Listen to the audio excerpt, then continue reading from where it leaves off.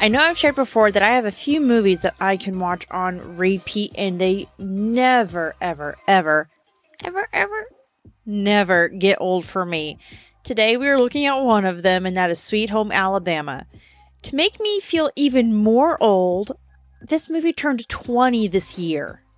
Yeah, I'm at a loss for that one. So anyway, keep on listening and find out what two things this film was the first to do.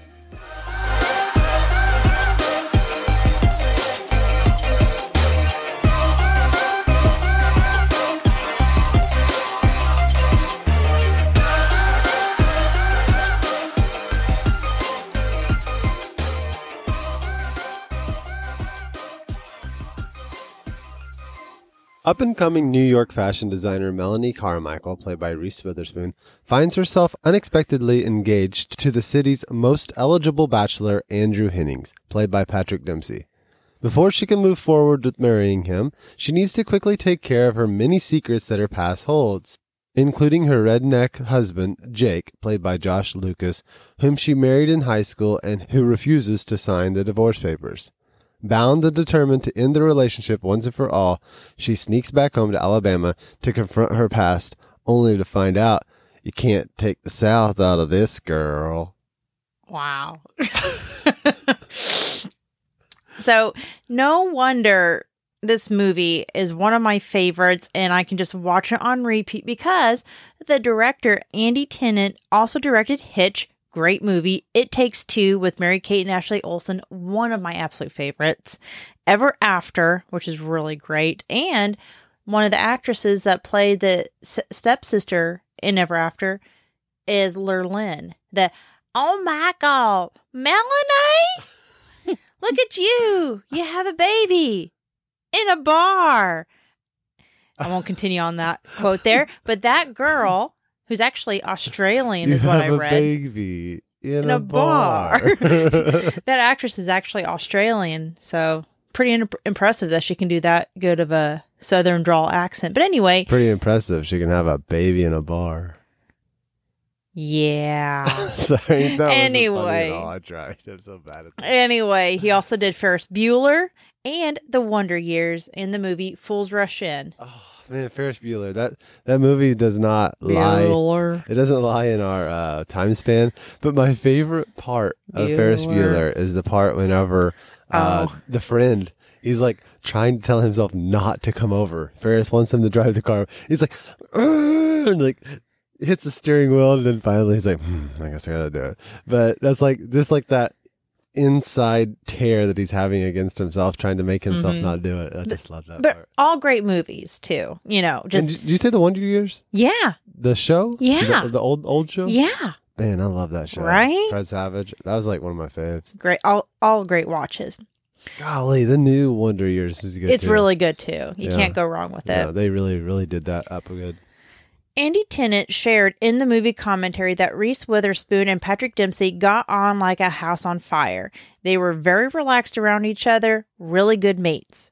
Both were married, and Reese had a daughter while Patrick's wife was pregnant during the filming of this movie. So this gave them a lot to talk about while on the film set. Dempsey was as confident in real life as his character, who is portrayed to resemble JFK Jr., Tennant had mentioned. And you know what?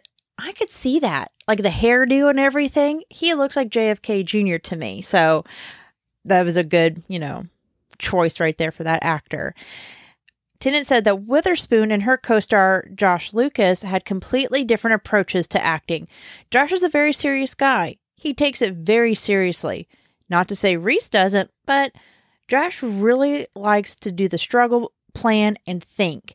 Whenever his performance got too serious, Tennant would call him Rafe, which was a reference to the serious acting Ralph Fiennes does. And then he would lighten up.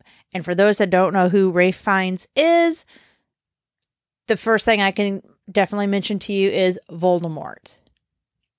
Dang it, you took it. You saw me getting close to the mic. I saw the wheels turning in your head like, I'm going to do the You Voldemort saw laugh. my face. I did that little smile. My lips started to part as I got close to the mic, and you... I'd been planning it this whole time, so yeah. He's Voldemort, but with a nose. Got your nose. Bear or Bryant was played by a bloodhound named Baron. It was quoted saying, "This dog, I swear to God, would not sit and would not bark. I don't know any dog in the world that doesn't bark, but we couldn't pay this dog enough to do those barks. When the barks did happen, then they were a miracle or production. And they were probably the only 8 barks the dog ever did."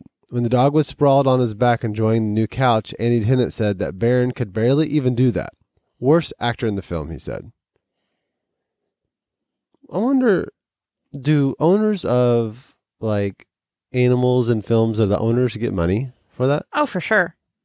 Wonder what the highest paid dog or animal is. I bet you it's that monkey, like the one. That was in Friends and all these others. Like that. Before that, it would have probably been Lassie. Was the monkey Maybe. in Friends the same monkey that was in Night at the Museum? I think you found that it was. I think. No. Yeah. No. Marcel. It's a capuchin. Wasn't it? It's Marcel a capuchin is his monkey. name in Friends. Marcel. Marcel. Yeah. Yeah. That's funny. Yeah. But yeah, he's a capuchin. If I remember correctly. Bless you. Thank you. Now, I am a picky eater. Those that know me, truly know me and been around me enough, know I am a picky eater. I have grown a lot in my pickiness, but I'm still picky.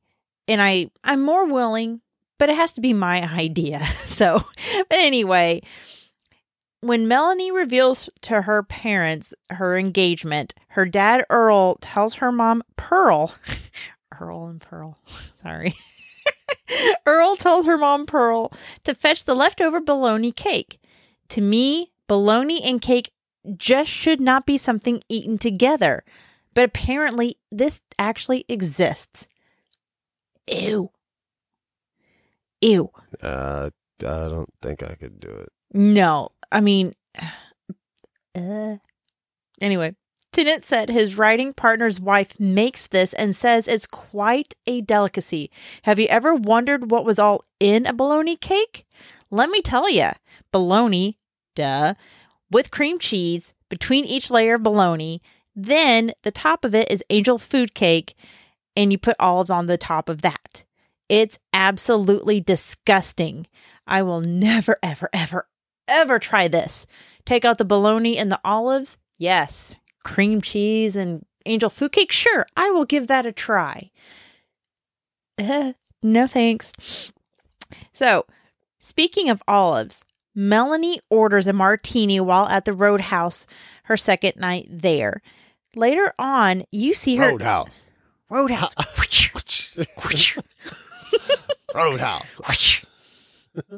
Anyway, later on, you see her eating those olives that came in the martini drinks. Tennant had said that Reese hated olives so much that she needed a spit bucket for whenever they called cut.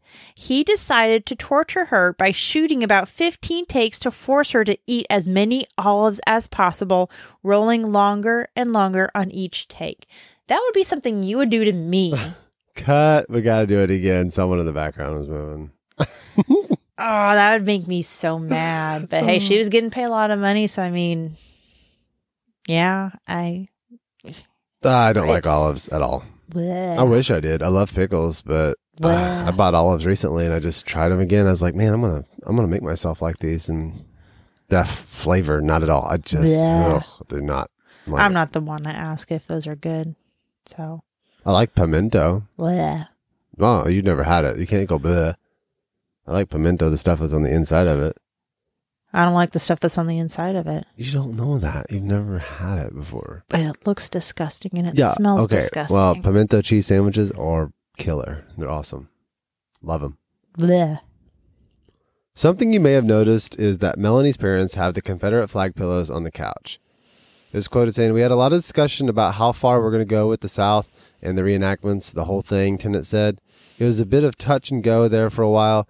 After spending a whole lot of time in the South, there's just such a tremendous pride about their culture and their heritage, their history, and not to have it in the movie felt to us like a bit of whitewash. We decided to sort of embrace it. Going along with Southern things, when Andrew visits Melanie at her parents' home, her mom says, if I'd known we had company, I would have put on the dog. And whenever we were rewatching that, I asked Rochelle, I was like, what's that mean? And you were basically like, yeah, I talk about it in the podcast. So I kind of just waited for you to tell me there. But you went on to take a look into it. And it's explained by the director that the phrase was created during the 1800s. It means to splurge. It became fashionable for people to walk a certain type of fancy dog in the streets, calling it putting on the dog. Another Southern thing they knew they included in the movie was Civil War reenactments. He said he attended a real one in Alabama during research, which he called unbelievable. They shot a reenactment, which we see in the movie, of course. They always knew that the bit where Melanie asks the dead soldiers for help finding her dad would get a big laugh, and they were right. It was so funny that it even ended up in the trailer. I love that part. Daddy, who you looking for, darling? Earl Snooter. 10 Regiment. Has anyone seen Earl Snooter? He's about to surrender. Thank you. And then they all fall down, dead. Yeah, it was good. I may have seen this movie a time or two. Well, I think about anybody has. This is one of those movies that's on, what is it, on TBS all the time, or something? It's on something. We have it on DVD. It's a classic. You can never go wrong. And I'm so glad I did find out the information on putting on the dog, because every time I would watch this, I'm like, are they killing dogs? What the heck are they? What does she mean? Like, what the heck? Now it makes more sense, and I feel a little bit better about it. I had to question it because they eat bologna cake. So you can't, I mean, that's one thing I like about these podcasts. They make us go in and look at it instead of just being like, who cares? Yeah. It's like, what's bologna cake and what's in it? And I guess we should make it. Heck no. No, we went to that Civil War reenactment recently. That's kind of cool. It was a very small, little one at the state park near us. But I would love to go. Renaissance fair. Let me say. I've been to a Renaissance fair. I want the turkey leg. No, I want the corn on the cob, not the turkey leg. You can have the turkey leg. I want all the corn on the cob because it's just slathered in butter. But no, that's not what I'm talking about. It's just slathered in coronary artery disease. Yes. Anyway, no, I want to go down south to Battle of Gettysburg, see those reenactments, stuff like that. I think that would be so cool to see and very moving. You know? Yeah. Sorry. Yeah. What? Nothing. Why are you laughing at me? I'm thinking about a joke I heard yesterday. Oh, I thought you were laughing at me. Oh, no. You're good. I'm cute. Yeah. Cool. After seeing this scene, I think every girl and woman in America wanted this to happen to them. To be proposed to in Tiffany's and get to pick whatever ring she wanted. That, yeah. Girls, you're with me. I know you are. That would just, yep, that'd be awesome. Anyway, Andrew's proposal to Melanie was actually filmed inside of Tiffany & Co. with its staff and armed guards on hand, while most of the crew had to wait outside due to the lack of places for them to hide in the shots. I thought that was really cool to find out that those were the actual workers, actual armed guards. Actually, I didn't even know there was armed guards in there, but that was cool to find out in the commentary. It's good to know if you're trying to case the joint. Yeah. And you actually get to see the general manager in there. So this was actually the first filmed scene between Witherspoon and Dempsey, so they weren't comfortable enough with each other yet, and Dempsey's nervousness was genuine in the movie. So whenever she's like, "Are you sure?" That was him actually being nervous, like, what? Wait, what? This was also the first time Tiffany's allowed a movie to film in there since the movie Breakfast at Tiffany's was filmed there in 1961. Other than filming in Tiffany's, the scene of Melanie walking home after pulling an all-nighter before her fashion shoot, Lincoln Center, and the Fashion District were the only places that I had read were filmed in New York City. The production was scouting locations in New York City on September 11th, 2001. Tennant said the film was the first to shoot in the city after the terrorist attacks. Otherwise, the film was partially filmed in Alabama. When Melanie is driving home to her fictional hometown of Pigeon Creek, she passes several houses in a well-to-do neighborhood in Greenville, Alabama. where the director said they filmed in Eufaula. Eufaula? However you want to pronounce it. Eufaula. Eufaula. I don't know. That's my guess on that one. A small town called Crawfordsville in Georgia doubled as Pigeon Creek's downtown area. So actually, most of like the stuff was done in Georgia, not even Alabama. A little bit in Alabama, but mostly Georgia. So clear this up for me. So Yes. you're saying that, what year did this movie come out? 2002. Okay, so this movie came out in 2002. They were doing the scouting for the production and looking for places, and they were actually scouting in New York City during the terrorist attacks. That's what I had read, yeah. Oh, man. Right? And this is the first, like, major motion movie Mm-hmm. to come out, like, or to be filmed in New York after the attacks. Mm-hmm. Oh, jeez. Very interesting. Yeah. I had no idea. Oh, me either. That's sad. Mm-hmm. It's sad to think about those times. It is. The time back then, whenever. And it's been, now thinking of it, 21 years since that happened. Yeah, I was in 8th grade. I was in and- 6th. Jeez, oh, Pete. Mm-hmm. You're old. Yeah, I just got that hit with that yesterday of being 35, and I always knew like 40, you're like midway there, and I'm 5 years from it, and I'm like, oh no. I don't know how I'm going to deal with an old man. I might have to change. Re-upgrade. Downgrade a little. No, wait, what? Downgrade? Maybe not downgrade is the word. Upgrade. You need to get the new one, new version. Update. The 2.0. Gotcha. Yeah. That's what I meant. Not Oh. downgrade. I meant, when I was thinking downgrade, I was meaning like go down a couple of years. Yeah, well, good luck. Could be a cougar. You're gonna find somebody who wants to be on TikTok all the time. It's gonna annoy you, and I'll say, "Look at you now." Yeah. Oh. So one of the, I don't know what you have planned during this. I just feel like whenever I say this word, you're going to interrupt me, and I just feel it. Oh my gosh! I'm going to interrupt you. All right, I'll try this. So, Okay. one of the most iconic quotes of the entire film is the quote where Reese Witherspoon says, or not Reese Witherspoon, but what's his name? Josh Lucas. When Josh Lucas says, "Why would you want to be married to me anyhow?" And then Reese Witherspoon therefore says, So I can kiss you anytime I want. Yeah. But she doesn't say until the very end. It's Dakota Fanning, the little girl in the very beginning. That's Dakota Fanning. "Oh, That's not Reese Witherspoon. I thought this was at the end." No, it's in the very beginning when I they're thought little this was at kids. No, They're it's- little kids running on the beach. Yes. Don't tell me no. It's at the end. And in the beginning, when the first opening part, They it's tie it two in little that- kids. Okay, they tie it in that way, but does she not say that at the end? At the too? very end, she says it. That's what I'm talking about. But it was first said by the kids. It wasn't first said by Reese and Josh. So, okay. Yeah. Dakota Fanning and the other little boy. Why would you want to be married to me for anyhow? So I can kiss you anytime I want. So I can kiss you anytime I want. That sounded gross. That scene, I guess both scenes, because they're two different scenes, both of which were But filmed. particular, they were talking about the first scene. The the beginning. first one. Yes. Okay, that first one was filmed on a beach, but it wasn't in Alabama. Again, it was on a crowded beach on Captiva Island in Florida on a bright sunny day. The amazing thing about movie magic is that they were able to dull the color and edit out all the sunbathers.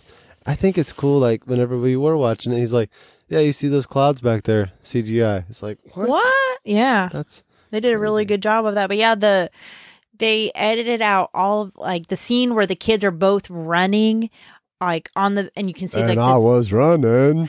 It wouldn't be a podcast if we didn't. You have to throw in Forrest throw Gump. Forrest Gump in there. But you see the empty beach behind the kids Would you as put they're your arms running. down? No one cares that your arms are up like a crab. I am descriptive with my arms, okay? And You got your arms tell- like at crab level, like you're about to click, click, click, click, click, click, click, click. I am a storyteller with my hands, okay? You had your phone like you're about to throw it too. Like it was in one of your hands. Like, I don't know why you have to do that. Anyway, the beach behind them is empty. In the video, stop. In the video, but actually it was very crowded behind them. So that's just really cool how they can edit all of that stuff out.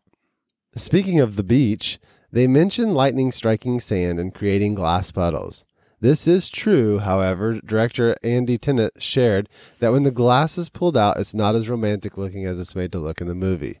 The jaw-dropping hand-blown glass, known in the film as Deep South glass, is work from company Simon Birch, based in Vermont. I thought that whenever I was like reading this the first time, I read Simon Birch. That's a good movie. That's a movie. That is. That's a good one. The company says that each piece of lightning glass required a team of 5 glass blowers. The lightning glass that was actually pulled out of the sand looked like a pile of poop, according to Tennant. I thought that was, I could just imagine that's like, oh, that's cool. Looks like poop. But it's still cool. It's It is cool to cool. think that the heat from the lightning just Would do zapped that. the sand into I would glass. like to have I wouldn't care if it's a glass of poop. Well, you like your little gnome Like that my you, gnome. that you show me that you made I am in, like, proud of that gnome. Thank whatever you very grade art much. class. So to explain this to everyone, my senior year, I was in ceramics and I made a gnome. And this gnome was the bomb. Not to brag, not to toot my own horn here, but toot toot, this gnome was awesome. Why did you say toot when we're about to say that it looks like a turd? But toot toot. Maybe it was planned. Anyway, the gnome is awesome. And I thought, I want to make him look antique-y, like antique, old. No, stick with antique. I like that so much better. I love these. This is cool. Antique. I wanted him to look antique. So I went with the color rust for the glaze. And when my precious gnome came out of that kiln, he was brown. So now I have a turd gnome. It's got his little tapered hat and everything. He's perfect. I had like a button nose. He's just the cutest. I love that gnome. I need to bring it here. Take it from my parents' house. But yeah, he's a turd gnome, but an awesome looking turd gnome. I think it'd be cool to learn to blow glass. Yeah, I think so too. Like watching those shows, or they make ornaments or stuff like the competitive shows that they have like on Netflix or something. It looks awesome, but the heat, OMG, that's hot. Maybe But that'll be my next hobby. But whenever we would go to Holiday World, I loved yeah. watching that lady Yeah. talking like, and here I'm doing, like, it's like the Bob Ross of blowing glass. Yeah. I loved watching it. I was just memorized. Wow. We can't talk today. Mesmerized. That would be fun. Yeah. I'm gonna look into that. Oh no. A new hobby has been sparked. Just watch. Think Christmas about, like, time. yeah. He's going to have a glass blowing thing going on. Maybe, but then think about And like then we will have no house. no, oh gosh, yeah, no joke. No, you could like make ornaments and stuff for gifts and things like that. Poop glass. Oh, I did this whenever I made birdhouses. Never mind. Nope. Forget about it. Nope. But the birdhouses were cool. I sold enough to pay for some tools that I bought for it. So Now you have tools to use for other things. You built us a Exactly. front porch steps. I don't know what I'm gonna do with like this. You made us a front porch step. Look at that. Selling those birdhouses, you had the equipment to make us steps, and they are sturdier than ever. That's right. Yeah. Yep. Well, this has been Rewind. Let's watch that again. Please look for us on Facebook, Instagram, or Twitter under the same name and follow us for updates on future episodes. Each new episode will drop every Wednesday, where we will go into depth on another film we consider to be a classic from the 90s and 2000s. Also, feel free to send us an email about what you thought or if you have any comments on the show. You can contact us via those social media outlets or email us at rewindlet'swatchthatagain@yahoo.com. Why would you want to be married to me anyhow? So I can kiss you anytime I want.